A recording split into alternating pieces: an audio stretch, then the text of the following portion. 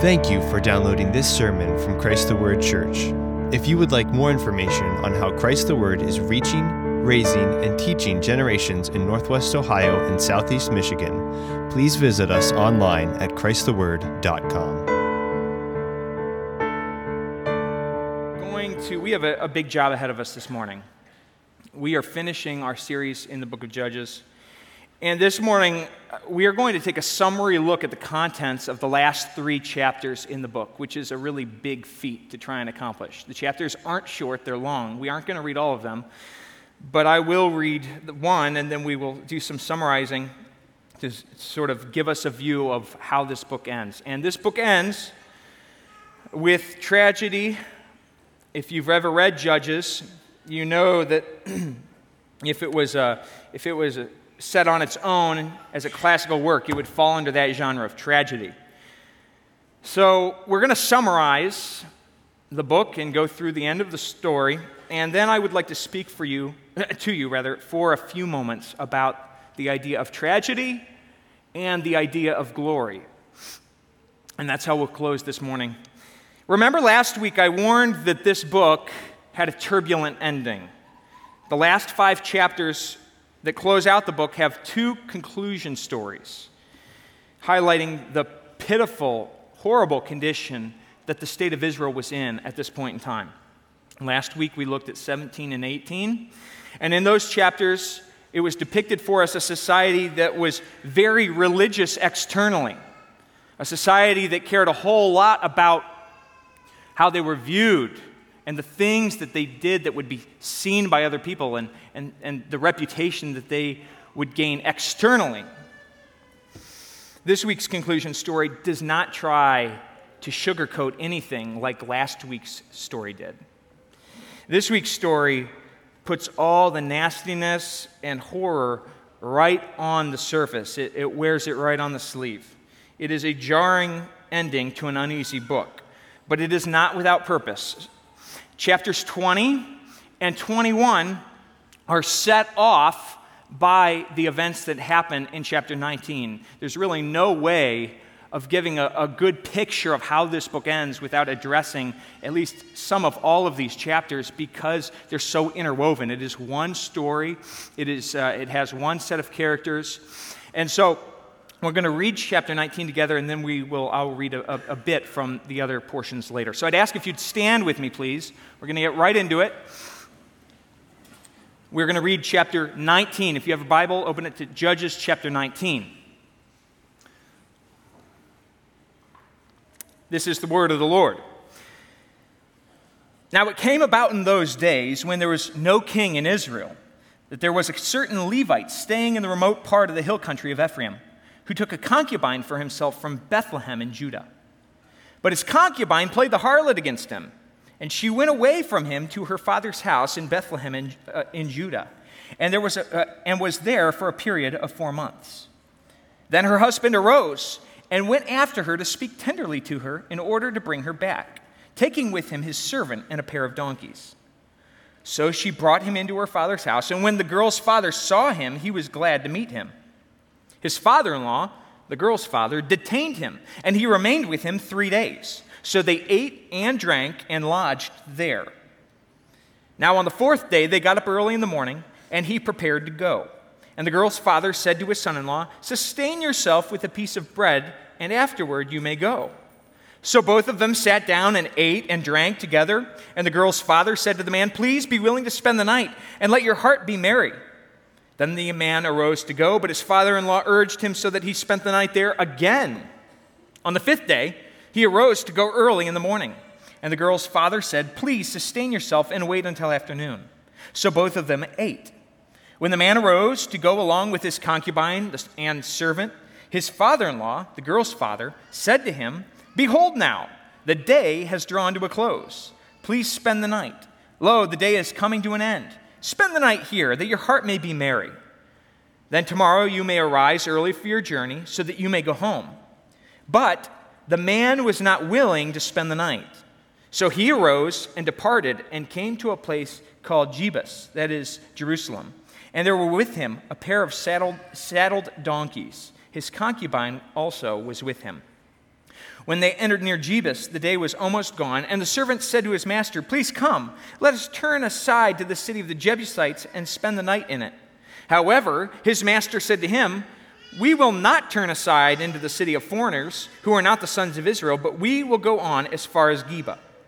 Now remember here at this point that the reason that the Jebusites lived here at all was because of the failure of the sons of Benjamin to drive them out way back in chapter 1. So this is what happens when we fail early on to obey. Okay, verse 13. He, the Levite, said to his servant, "Come and let us approach one of these places, and we'll spend the night in Geba or Ramah." So they passed along and went their way, and the sun set on them near Geba, which belongs to Benjamin. They turned aside there in order to enter and lodge in Geba. When they entered, they sat down in the open square of the city, for no one took them into his house to spend the night. Then behold, an old man was coming out of the field from his work at evening. Now the man was from the hill country of Ephraim, and he was staying in Geba. But the men of the place were Benjamites. He lifted up his eyes, and he saw the traveler in the open square of the city. And the old man said, "Where are you going, and where do you come from?"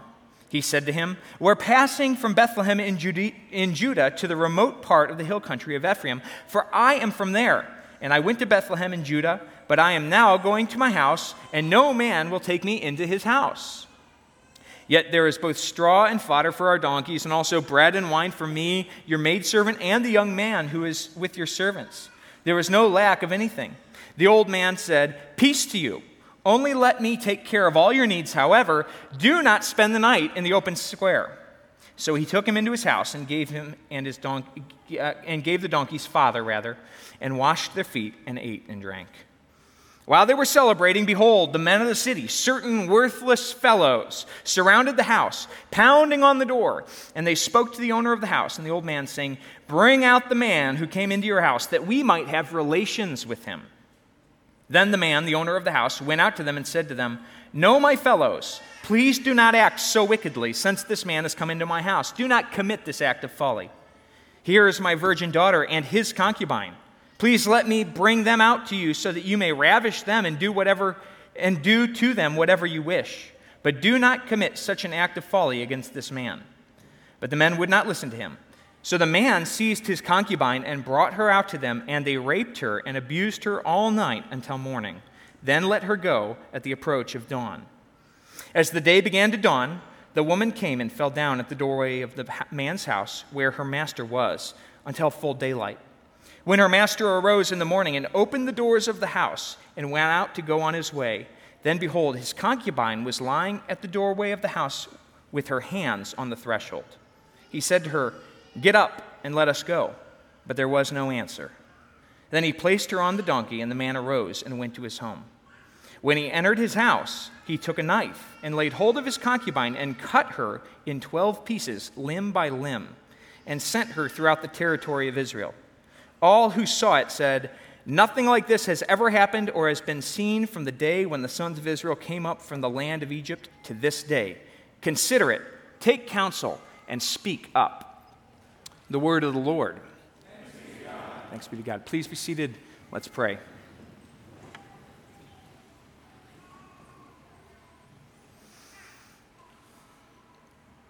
Oh Lord, give us strength and humility to look at a passage such as this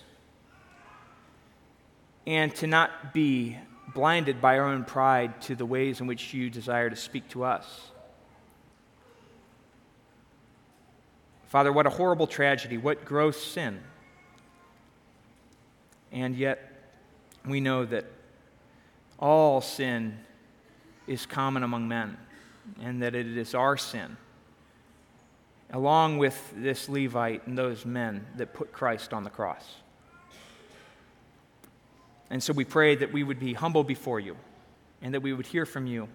Through the power of your Holy Spirit, equip my words for the preaching of your word. Give us soft hearts to its truth.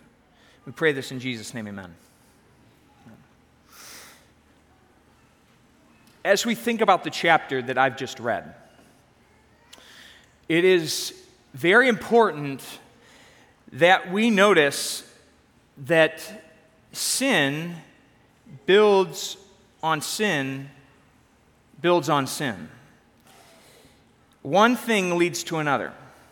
There are not just isolated incidents of sin and wickedness in this chapter. They're all in building blocks, then they grow. Think about the chapter that we've just read together. What have we read? Well, we've read that, I want to just highlight some of these things so that we don't just lock in on one or two of the sins and forego sight of all the rest of them. So let's just think about what we've read. At the beginning of the chapter, a Levite was a man that would serve in the temple, in the tabernacle, set apart for that work. A Levite marries a concubine. This is not God's plan. The fact that a man chooses to marry a concubine, to not make her his wife, but to treat her as a concubine, is not what God had commanded for marriage. It was wrong. And his treatment of her in being with her in that way points to the type of character that will one day turn her over to the men of the city. It's a lack of care. Men were to marry a wife, not to have a concubine. Okay, that's how it starts. We're told in the very beginning that this woman is not pure and totally innocent herself. She's a harlot. She's had an affair. She's run off. Probably was a bad marriage from the very beginning. And it gave her cause, but she chose to run off and be with someone else. And then she abandons her husband. She goes back to live with her father. She doesn't repent. She goes and lives with her dad. The Levite doesn't go out. The scripture does say that he goes to speak tenderly to her, but the fact of the matter is he also waits 4 months until he's decided that he misses her enough or what have you to pack up his own donkey and to go and retrieve his concubine. Now, if we go down further, after he departs from his father-in-law's house and then is going back toward his house, notice that when they get to that city of Geba, that there is a lack of hospitality that is clearly pointed out by the author. They arrive, they're in the city square, no one takes them in, right? And you'll remember when Jesus Christ is born, it says there was no room found in the inn. And so Jesus and Mary and Joseph are confined to a stall. But this is different. It doesn't say that the inn was full, that there was no place available. It just says that no one was willing to take them in. Right? So there's a lack of hospitality. No one greeted them or welcomed them into their home. And hospitality was representative of what God had commanded his people. This is one of the things that was supposed to set Israel apart from the other nations, that they were to welcome in the stranger, because that's what God has done for us. You'll notice that it wasn't a Benjamite, but it was an Ephraimite who was staying in Geba, who offered his hospitality. It gives us the sense that this community of Benjamites had degenerated into the type of people that showed no care or love for other people, and we will see that this is indeed the case in the events that are about to take place shortly. The old man says when they come into his house, "Peace to you, only let me care for your needs. However, don't spend the night in the open square." What this signifies is that though we're told it was an isolated group to some degree of worthless fellows that come to that man's house, it's generally known that staying out in the city square is not safe. This means that the perversity, the wickedness of those worthless fellows had not been checked. It had not been brought to justice. Whatever authority structure might have been in place in this city had not done anything about these worthless fellows. There was no law, there was no justice, there was no safety. So this Ephraimite says, whatever you do, don't stay out in the city square. When the worthless fellows began pounding on the door, demanding that the Levite have sexual relations with them, the Ephraimite begins well, actually. He begins by exhorting them to not act so wickedly. It's an okay start, but then right immediately following that, we get the unbelievable offer that he offers up his own daughter and this concubine to their lusts. Wickedness. When they aren't satisfied with that, it's actually the Levite, notice, who grabs, the text says he seized his concubine and brought her out to them. Horrible, absolutely awful, wicked. Think about how far we've descended from the beginning of this book when Othniel, that great, valiant, brave, faithful warrior, was willing to go to battle to win and to protect his wife, Caleb's daughter. What a contrast from the beginning of the book to the end of the book. We have Othniel defending and loving and cherishing, and now we have this Levite, this man who ministered in the temple before the Lord, grabbing his concubine, not even a wife, and thrusting her out to be abused and to be raped by other men. It's unspeakably bad. The man apparently gets a good night of sleep in the house. It says when he awoke the next morning, he gets up and he heads out. He opens the door and he finds his wife laying there with her hands clutched to the threshold, and that sort of thing makes our spines quiver. And all he says is, "Get up, let's go." But she doesn't move. She's dead. And her death lays on the men that abused her that night, but he is also at fault and responsible because God created man to give up his life for the sake of his wife, to lay down his life as Christ laid his own life down, to defend his glory. Woman. The Levite takes her home, but not to give her the respect of a proper burial, not to respect her or her body. Instead, he gets home and he mutilates her body as a shock tactic. It sends the parts of her body around to get attention and, as we'll see in future chapters, to solicit vengeance on the Benjamites. This wasn't calling out to God for vengeance. This was a shock tactic to bring the other tribes around so that he could get them to rally against this city. Now, ending here would be bad enough. I said it was a turbulent ending. But the story of this Levite and his concubine is shocking and horrible, but the chain of events that continues in chapter 20 and 21 don't get better. Chapter 20 begins, and this is where I'm going to summarize a little bit, because we do need to have a full view of this chapter, of these 3 chapters and the story that it's telling. Chapter 20 begins by saying that all the men of Israel, when they receive those parts of that woman's mutilated body, they gathered together at Mizpah and asked the Levite how this horrible thing had taken place. And I'm going to read it. He gives them a very modified version of the story. He doesn't tell them what happened exactly. He says in verse 5, "I came with my concubine to spend the night in Geba, which belongs to Benjamin. But the men of Geba rose up against me and surrounded the house at night because of me. They intended to kill me, but instead they ravished my concubine so that she died.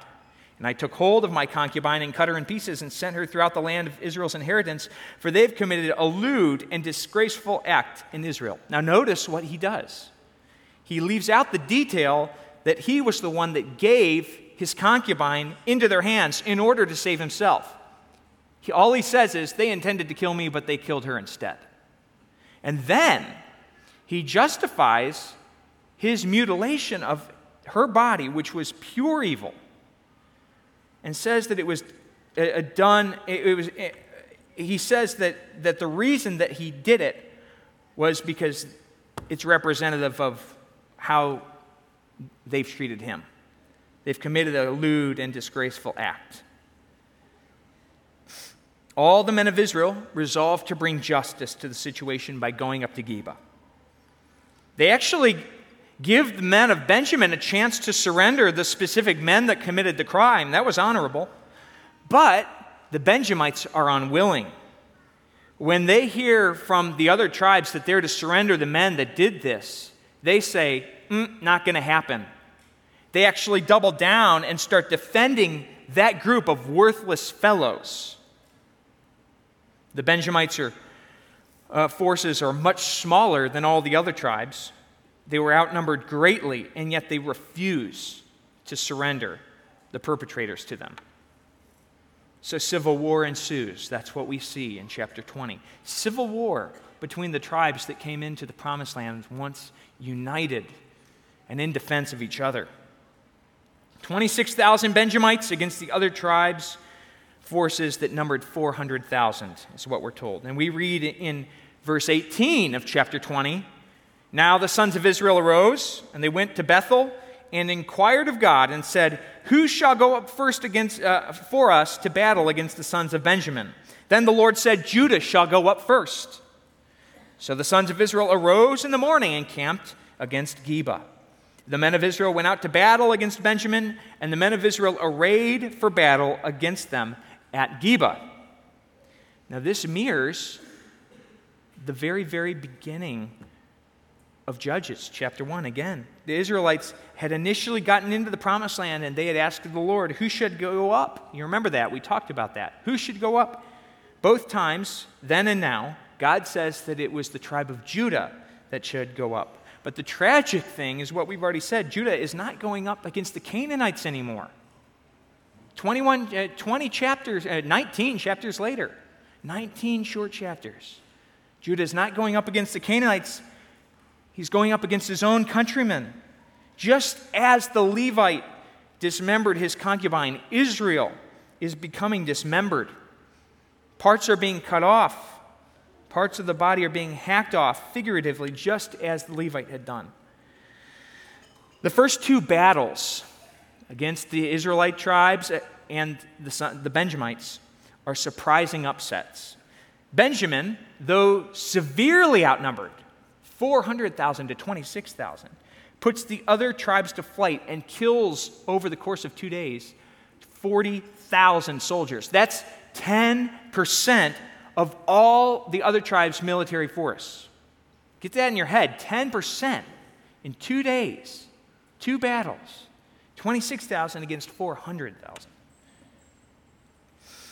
It seems strange that God would allow this to happen, and yet the fact that he does points to a reality that we're going to say and reinforce a few times this morning, and that is, there is no one that is innocent in this battle. It's part of the reason I've spent the time highlighting all of the different layers of sin and how things are building. It's not just the big gross sins. There is no innocent side in this battle. Both sides are guilty. One might be fighting for a just cause, but it doesn't mean that they're not guilty before God. After the second defeat from Benjamin, the Israelites go to God and inquire of him and say, tell us why this has happened to us and tell us whether or not we will have success. He says that next time, that third battle, they're going to have success. He's going to give them into his hands. So the next day they set an ambush for their brothers, the Benjamites, and Benjamites fall for it. And we're told in verse 44 that 18,000 men of Benjamin fell, all valiant warriors. The rest returned and fled into the wilderness to the rock of Rimmon. But they caught 5,000 of them on the highway. That's the other tribes caught 5,000 Benjamites on the highways and overtook them at Gittim and killed 2,000 of them. So all of Benjamin who fell that day were 25,000 men who drew the sword. All of these valiant warriors. That's almost all of their forces. But 600 men turned and fled toward the wilderness to the rock of Rimmon, and they remained at the rock of Rimmon for 4 months. Then verse 48 of chapter 20, the men of Israel then turned back against the sons of Benjamin and struck them with the edge of the sword, both the entire city with the cattle and all that they found. They also set on fire all the cities which they had found. So at the end of it all, if you've been tracking with the math, there are 600 Benjamite males left alive. No one else. Israel has obliterated the entire city. Men, youths, women, children, cattle. Nothing is left. You think about this kind of devastating wipeout, this obliteration of even the children and the women of a city. And Israel didn't even do this to the pagans when God commanded them to. And yet they do it here to the Benjamites. This is how they're acting towards each other. We enter chapter 21, and at the beginning of chapter 21, the Israelites have now found themselves in a real pickle because they've just obliterated one of the 12 tribes of Israel. And what is Israel without one of the tribes? They've killed all the Benjamite women and children. And yet, there's 600 men that remain, but they've made a rash vow not to let any of their daughters or any of their women marry a Benjamite. This means that essentially the Benjamites would be erased from the tribes of Israel. Because if there's only 600 men left, and all of Israel has vowed to not give them a spouse, and they weren't to marry outside of Israel, all those 600 men are going to die with no one left in their lineage. Are you tracking with me? And so we're told when they realized this, the people came to Bethel and sat there before God until evening, and they lifted up their voices and wept because they realized that one of the tribes was going to be wiped out completely. They said, "Why, O Lord God of Israel, has this come about in Israel?" Sort of a funny thing to ask. So that one of the tribes should be missing today from Israel. Why? So after the Israelites had annihilated the women and children, and after they had made a foolish vow before ever consulting of God, they just said, "None of us are to do it, we swear." They turn around and they ask God essentially why He's let this happen. They cast off any sense of their own responsibility for the situation at hand. But then, genius strikes, and a solution emerges in their minds. They remember another vow that they had made before attacking the Benjamites. They had said that any man who didn't come to help them would be put to death. This hasty vow now comes in handy. It just so happened that no one had come to fight against the Benjamites from the camp of Jabesh Gilead. So the Israelites remember that, and they sent 12,000 soldiers against that town, and they annihilated again everyone, men, women, cattle, with the exception of 400 virgin daughters that they found. And they took those 400 virgin daughters and brought them back to be spouses for the 600 Benjamites. You tracking with me? This means that there are still 200 Benjamite males who do not have a spouse. So the Israelites got to thinking, and they said, "Well, we've made a vow. We can't give our daughters away, but if our daughters are stolen, we didn't give them, did we?" So here's what they say. They say to those 200 remaining Benjamites, "Go and lie in wait in the vineyards and watch. And behold, if the daughters of Shiloh," not our daughters, mind you, right? They send them away to Shiloh. "If the daughters of Shiloh come out to take part in the dances, then you shall come out of the vineyards, and each of you shall catch a wife from the daughters of Shiloh and go to the land of Benjamin." Essentially, kidnap for yourself a young daughter, a girl, and run away and go back home to your homeland. "It shall come about when their fathers or their brothers complain to us, that we shall say to them, 'Give them to us voluntarily, because we did not take for each man of Benjamin a wife in battle, nor did you give them, else you would be guilty of breaking your vow.' The sons of Benjamin did so, and took wives according to their number from those who danced, whom they carried away. And they went and returned to their inheritance, and rebuilt the cities, and lived in them." And the book concludes with these all familiar words now to us by this point, these familiar words. "In those days there was no king in Israel, and everyone did what was right in his own eyes." So here it is. That's the last 3 chapters of Judges. The book has come to a close, but it seems much more like a crash on the runway than it does a landing. It is a very unsettling and a tragic end. And one of the reasons that I've spent all the time detailing all the events of the last 3 chapters is that we must see the extent of the sin that's there. If we were to take a very cursory look or read a few verses, only a few sins would likely stand out to us. The most gnarly, the most grotesque things, the sacrifice of the Levite's concubine, the rape, the dismemberment, maybe perhaps the civil war. the grotesqueness and the bizarreness of these sins does something to us, though, that's not healthy. What it does is it tempts us to put a great distance, a lot of space between ourselves and our time and the state of Israel at the time of the judges. But this is not helpful, nor is it correct. It would be correct to acknowledge that the sins pertaining to the Levite and his concubine on that night when they found themselves in Gibeah were horrific and terrible. Of course, they were horrific in the Israelites' eyes also. Remember that they said that nothing like this had ever been seen. It was horrific to them too. What happened in chapter 19 was an anomaly. It was a one-off. We've recently, over the summer, moved. And our new house comes with all sorts of new challenges that we haven't experienced before. And one of those is these big trees that are just completely wrapped in poison ivy.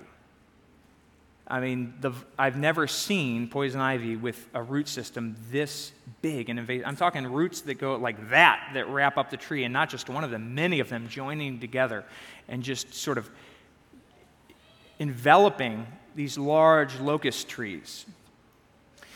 And it's very hard when you're standing on the ground to look up into that tree and to recognize where the green is from the locust and where the poison ivy is. You see the vines on the ground, but once it gets up into the tree, it just all blends together.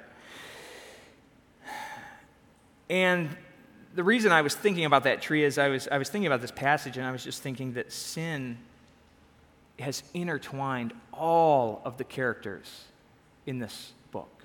All of the characters are just completely wrapped and surrounded in sin. And yes, some are much grosser and more horrific than others, but sin is sin, and all sin is an offense against a holy God.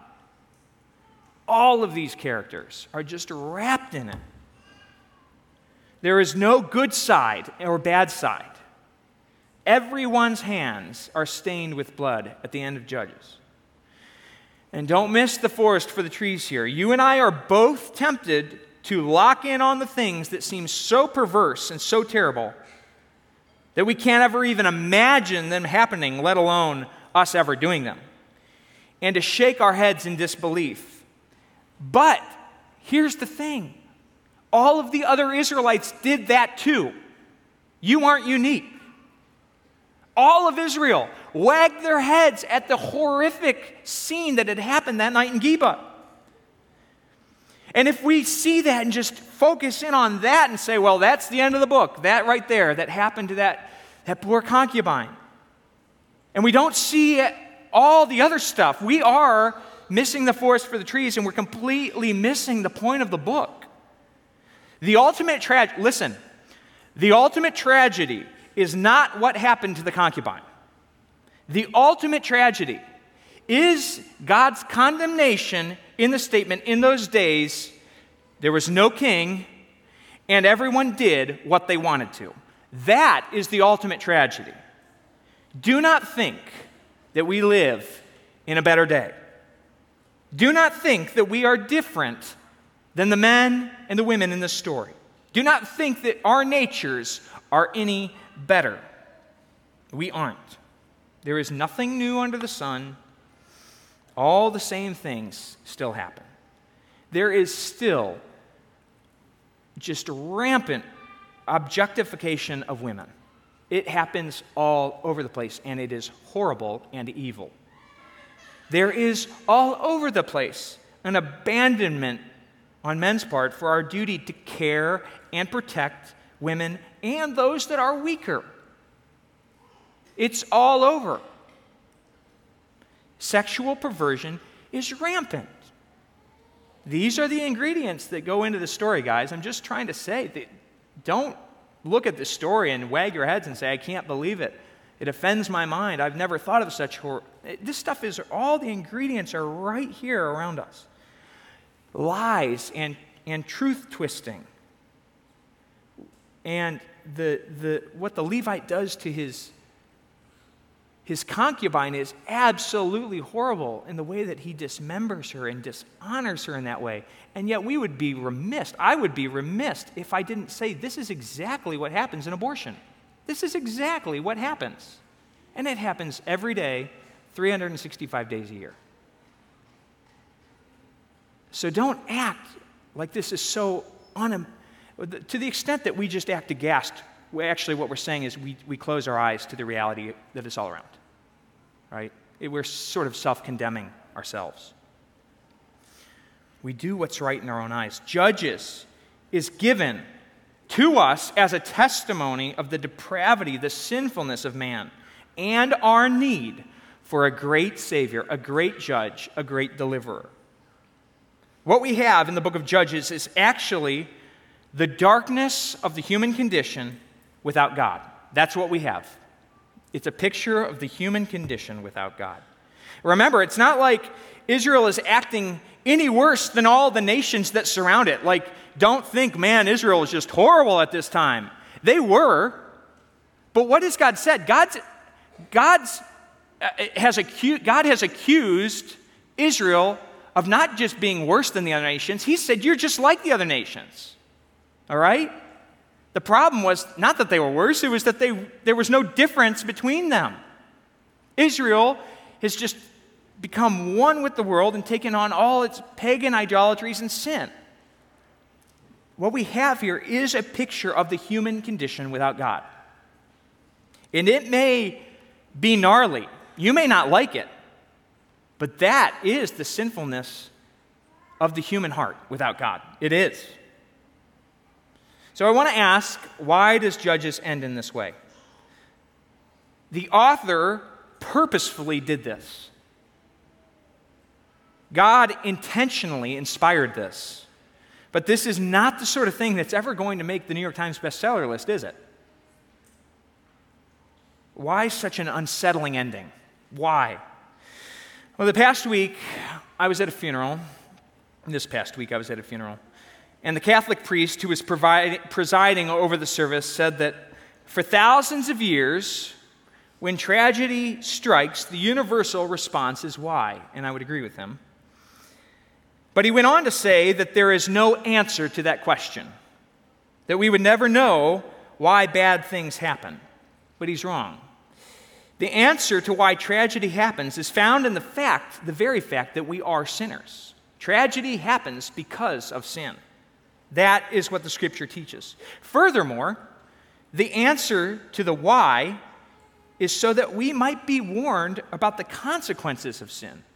No matter if a tragedy is a direct result of sin or whether death isn't often a direct result of, well, it is a result of sin, but there are some tragedies that we sin directly and we get burned right away. And then there are things that are a result of sin, generally speaking. But all tragedy, whether it's the immediate result of sin or whether it's a general result of the fallen nature of the world and man, it points us to the fact that sin has consequences, doesn't it? It also gives us, every time, an opportunity or an occasion to turn to the Lord and to find our strength and salvation in Him. Because tragedy often makes us acknowledge that we have a need that we can't fill. That's how we feel during tragedy. We suddenly realize our own mortality in a way that we didn't beforehand. And we realize that we can't do anything about it. And so it's an opportunity to Christians and those that don't know the Lord to call on the Lord, to seek Him, and to find Him. Tragedy always serves to remind us of the frailty and the weakness of our human condition. It reminds us that the things of life that seem so sure, so settled, so certain, are actually quite fleeting and cannot be depended upon. Tragedy reminds us to not live for this life, but to live for eternity. So why does Judges end in such a tragic way? It does so to warn us about an ending that is actually much more tragic and troubling than the one we've read about this morning. That's one of its aims. There is an ending that makes the ending of this book pale in comparison. And the ending that I'm referring to is a place called hell. The Bible speaks about hell. And we don't like to think about it, and we don't like to talk about it. We also don't like reading passages like we read this morning. It's unsettling. There's a heaviness to it that we don't like, makes us squirm. But the end of Judges invites us to think about tragic endings. Hell is a literal place. Just like we might like to view the chapters we've read this morning as being figurative, or just like that Levite and his concubine is not actually happening, but being symbolic or representative of something, we also would like to think that hell can't possibly be literal. But hell is never presented as something that's figurative. Hell is always talked about as a place of eternal torment. Jesus said that it is a place of endless weeping and gnashing of teeth, a place of such pain and suffering that we cannot comprehend it. It's described as a lake of fire, where the fire never dies, and where worse, you don't die either. But the pain of hell is much worse than simply sticking your hand into a fire and feeling the burn. It is a place where God's wrath is being poured out continually. The pain and suffering of God's wrath is unimaginable. The crucifixion of Christ, the physical pain he felt, though horrific as it was nothing, absolutely nothing, in comparison to the wrath of God being poured out on the perfect Lamb. Him saying, "Why have you forsaken me?" The forsakenness of God towards his own Son. That is something that cannot be portrayed in any movie. That is what God says hell is. It's his wrath being poured out. Many people acknowledge that hell's real. Even those who don't believe what the Bible teaches have often, I've found, some sense of divine justice when it comes to the extreme sinners, like the Levite, like the men that raped that concubine. There aren't too many people out there, though, that advocate for Hitler. There aren't many people you'll find that advocate for Hitler to be in heaven. Right? There are a lot of people have this sense of divine justice when it comes to the most outlandish, worst sinners, like Hitler and like the Levite. But here's the thing. It is not just the most grotesque, disgusting sinners that go to hell. Remember, God's problem was not just with the Levite. He had a problem with all those who did what was right in their own eyes, who would not have him as their king. It wasn't just the Levite whose life ended in tragedy, but it was all of the other Israelites who lived doing what was right in their own eyes and refused to heed or bend to God's will and his authority. Remember the closing statement. It's not about the Levite and his concubine. It's not about the men of Geba. It was about Israel. In that day, even those who fought against Benjamin, even them, there was no king and everyone did what was right. This is the warning of Judges. As we're closing out, this is the warning. If you will not have Christ as your king, if you will not heed his authority in your life, then you will meet an end that is much worse than the one we've read about this morning. That point is obvious if we're willing to consider it. The end for those who will not bow to Christ is eternity in a literal hell. That is the ultimate tragedy. That is the ultimate tragedy.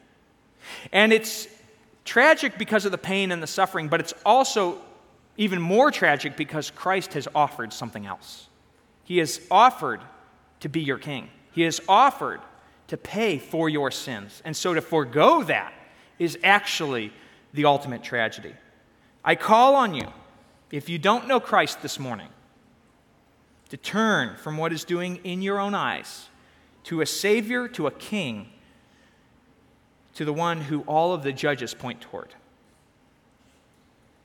When I was young, I liked the Write Your Own Adventure stories. If you didn't like one of the endings, you could decide to turn the page and flip to another section and rewrite it. And some of us would really like to do that with Judges. We'd like to erase these 3 chapters and sort of put something else in its place. But we can't. Well, we can't do that with Judges. That is what Jesus does for us. That is what Jesus does for us. While we all deserve a tragic end because of our sins, he offers his salvation. He offers you a different ending, one that turns tragedy into glory for all those that are willing to embrace and welcome his kingship. For as horrific as this story of Judges is, the glory of a life serving the King of Kings is all the more wonderful. And now I'm contrasting with glory, returning from those that are outside of Christ.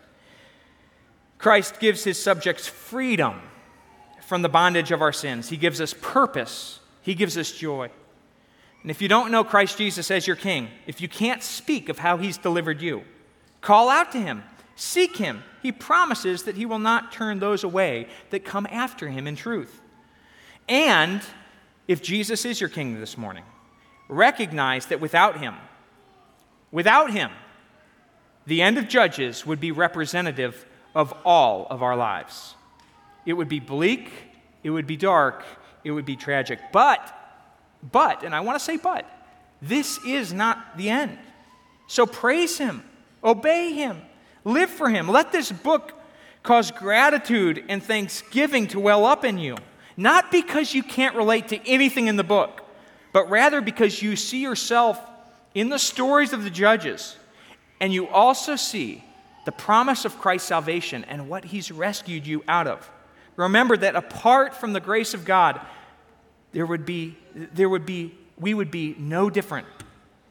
We are all the Levite. We are the concubine. We are the Samson, the Gideon. We've sinned and fallen short of the glory of God. We have sinned in many ways, and yet, if Christ is your King, if you strive to do what is right in his sight, those are the two things that the book just hinges on again and again and again, then you have, and I have, great cause to rejoice, even at the end of this book. Your life is not to be ended in tragedy, but in glory. This is the point of Hebrews 11, isn't it? Hebrews, that great hall of faith that gives an account of the men and women in Judges.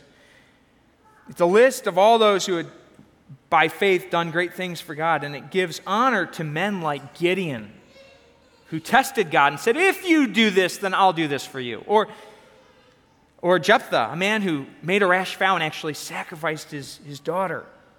Or Samson, the man who was driven by his lustful impulses. Almost all of the Judges had tragedy in their lives that they had caused. But their ending has been rewritten. That's the miraculous thing and the beautiful thing about Hebrews. It should encourage us so much. Their ending had been rewritten by Christ. If we see them listed in Hebrews 11 as faithful men and women.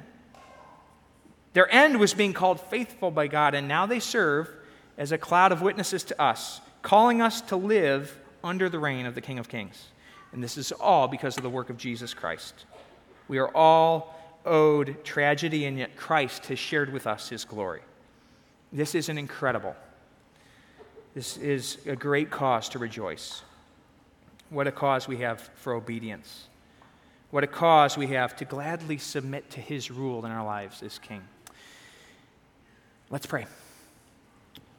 Lord Jesus, we do thank you for saving us. Amazing grace, how sweet the sound that saved a wretch. And Lord, many, many times we don't believe those words.